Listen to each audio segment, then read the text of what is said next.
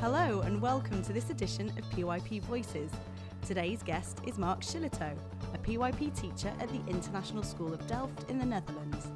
He's held various roles in PYP schools across Europe, including that of PYP coordinator and digital learning coach, but now he's back in the classroom alongside pursuing a master's in art education. Mark is a thoughtful, reflective and provocative practitioner who isn't afraid to break down barriers in the pursuit of learning. Our conversation explored art, activism and a touch of magic, but we started out by considering learner and teacher agency and how teachers can start to introduce the concept into their practice. I think it starts by thinking about you as an educator and what does the classroom say about you. So through my time in Berlin, I made a decision with a colleague that we're not going to have the fancy teacher chair in the classroom that's always different from the kids' chair. And we went to the extent of not having a desk in the class, so no teacher's desk. So immediately you're breaking down some of those existing ideas about what a classroom is. And it's interesting the response from the kids actually now. And like, why don't you have a desk, Mr. Mark? Why don't you have somewhere to put your stuff? And I says, well, I see it everywhere. I don't have one fixed place. I work with you all. I learn with you all. We learn together. It's our classroom.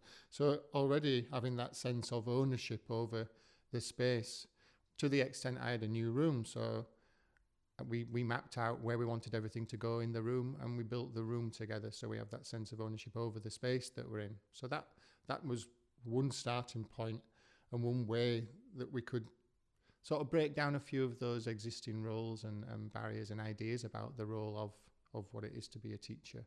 And there's a quote I have by a guy called Barnes. He refers to agency as the capacity of ourselves to act reflexively, meaningfully, responsibly, if not always effectively and efficiently. And I really like that last bit, that it might not be super efficient. And we've spent years and years trying to make the world more efficient, and it just hasn't worked. So maybe it's time to start looking at something a little bit different and dealing with the fact that we are quite inefficient at times, but that's actually quite nice.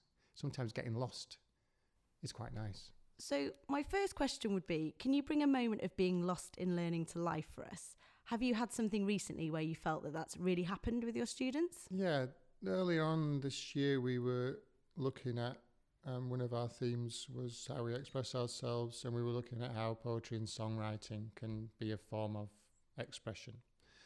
And we actually started off with a song called Crystalline by Björk, from the album Biophilia, and she's done some really nice support material with Biophilia that you can buy in an app that helps you engage science and music together. So we started off by actually listening to Crystalline, watching this beautiful animation and starting to build the stories that came out of that. What figurative language is she trying to get across? What is she saying? That moved into creating a line drawing together, a collaborative drawing. 12 of us together sat around a table creating this two-part drawing. We had this image of the moon or a planet with all these emotions inside. We sort of gathered from the lyrics that Björk was trying to say. So all these emotions are dwelling inside you, but yet they sort of manifest as these crystals on the outside. Beautiful image, and this came from a couple of the kids. So this image that we drew told that story, and from that we were able to work with different materials and build up a whole bank of similes, metaphors, figurative language that would support other parts of being able to express ourselves. And then we moved on to, so what would it be like inside a crystal? So as a sort of part art-oriented engagement, I got loads of canes, bamboo canes, and we built a crystal together. Minimal instructions. There you go. We know what sort of the shapes that are involved, the 2D shapes, to create a 3D shape, build this crystal.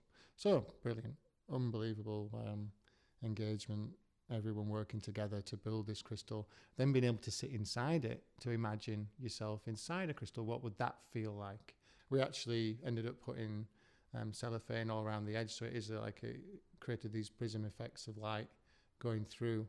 And as the unit progressed with some poetry and inviting different audiences to come and write poetry with us, the poetry hung inside the crystal at the end, and then you could actually sit inside. And there's some lovely moments with other members of the school community just sat reading together inside the crystal. It became this little safe space for them to work in. That story, it illustrated quite a lot of things in terms of different ways of being able to express yourself. It's looking for those little bits of magic and going with those, because quite often everything can become a little bit overwhelming, and it's noticing these magic moments. And what does that look like for you in an inquiry? What does that ongoing process of assessment actually look like or feel like when the students are being lost in their learning? So this idea of lost in learning, if you're constantly referring back to the central idea, they actually always do actually have an idea where you are, but you might have gone deeper into things than you would have first imagined. So that's the one thing. And if that's a constant iterative process that you're going through daily, hourly, then it sort of breaks that idea of a summative assessment. Why do we need to sum things up all of a sudden? And this is for this reason for my grade this year, because it's our PYP exhibition year. I've always felt the PYP exhibition has been built up to be this big thing, and it can get built out of proportion. So what we decided together that we'd do an exhibition every unit, so it would just be another exhibition, and we've had the opportunity to experiment with different modes of presenting our learning and sharing our learning throughout that process. We can lose sight of the fact that it's actually just a way of sharing our learning with an audience, practicing that, but also another way of building knowledge together. And I think maybe that's the nice part to sort of dwell on a little bit, the idea of we're carrying on building knowledge together, but maybe choosing a different way of doing that. Mark had a lot to say about working within school systems where there are all sorts of pressures like managing time and juggling curriculum outcomes. Our discussions turned to some of the ways that educators can build resilience to support their own agency within these systems. So, what would your advice be to educators that are feeling the pressure of expectations coming from these systems that really seem to be in tension with that deep-rooted belief in agency? Find the colleagues that you can work with that. I think is it Ewan McIntosh talks about jamming together, being like a jazz band, sort of. And I think essential elements to a jazz band is listening to each other play and using that idea of the jam together. So see your job as jamming together, so you can do your own thing, but you're actually listening to each other as well, and finding that band, that crew that you can have these conversations with is super, super important. Super challenging as well in crunch schedules, and there'll be sometimes where you don't see colleagues for days on end.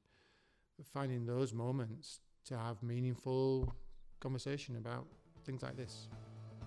One of the reoccurring themes of our conversation was the idea of teacher as activist, the power of taking action at the root of agency. And this is something that Mark holds at the root of his practice. But he wondered if teachers truly do recognise their power to act. I think I've tried all different levels now. As a young teacher, as being in a leadership position, as being a coordinator, no matter which way you look at it, there's always going to be a challenge. There's always going to be some sort of influential system that's almost controlling and guiding what you're doing. But I don't want to see agency as a myth. I want to think there is something in it. This idea of an activist, micro-activist, that you're not going to change school. You might want to set up your own school and try something completely new. That's happening as well. There is quite a strong movement, particularly in the Netherlands, with that at the moment, the democratic schools. But you also might really enjoy being in the school you're in, but you just want to tweak a few things. So looking for those cracks that you can tweak and working with those is a form of activism in its own way. Being open in your classroom, being really, really open. Share what you're doing. Invite people in. Let them see it in action. And then if you can't articulate it, which I struggle as well sometimes, then at least people can live it and experience it. As our conversation drew to a close, I asked Mark about the strategies or tactics he had for teacher practice. And well, let's just say it's the little things that make a big difference. Getting rid of that silly teacher chair that all the kids want to sit in because it's a special chair. And tactics like getting rid of your desk, tactics like using every available space to display stuff, but it's meaningful display, not just overwhelming display. It's meaningful use of the space. Moving the classroom constantly, using the floor space, going outside the floor space, going into each other's classrooms, tactics like that. I found those smaller things more meaningful this year. Making soup together. It seems such an easy thing to do. But actually, if you do step back and see the amount of conversation and social interaction, measurement, all those sort of things that come into that simple act of making soup together, but also what it's saying. We're here, we're together, we're going to make food together, we're going to eat together. So finally, Mark, I'd like to ask you if there was one thing that people listening to this podcast could try today in school, what would you recommend they try? That dialogue's not enough, that we have to sort of act together and act together as a community. That might be with your kids in your class, or it might be with colleagues. So you're arriving at school and you can have your normal conversations, but it's thinking, okay, so what now? What can we do about it? How can we act together? Sharing something that you've listened to from this conversation that we're having here, and then thinking about taking one thing that you can act together. Maybe it's making tea together with your kids. Maybe it's having time to have a cup of tea with a colleague. We can plan and plan and plan and plan. Sometimes I think we just need to do stuff. It's thinking of these acts, I suppose, these actions. But it's all about taking action. Yeah, and not being worried about getting in trouble. And that is a great way, I think, to bring our conversation to a close. A big thank you to Mark for joining us on PYP Voices and sharing his thoughts on agency, action and activism. Please do join us next time, where we'll be bringing the PYP to life through some more educators' passions and practices.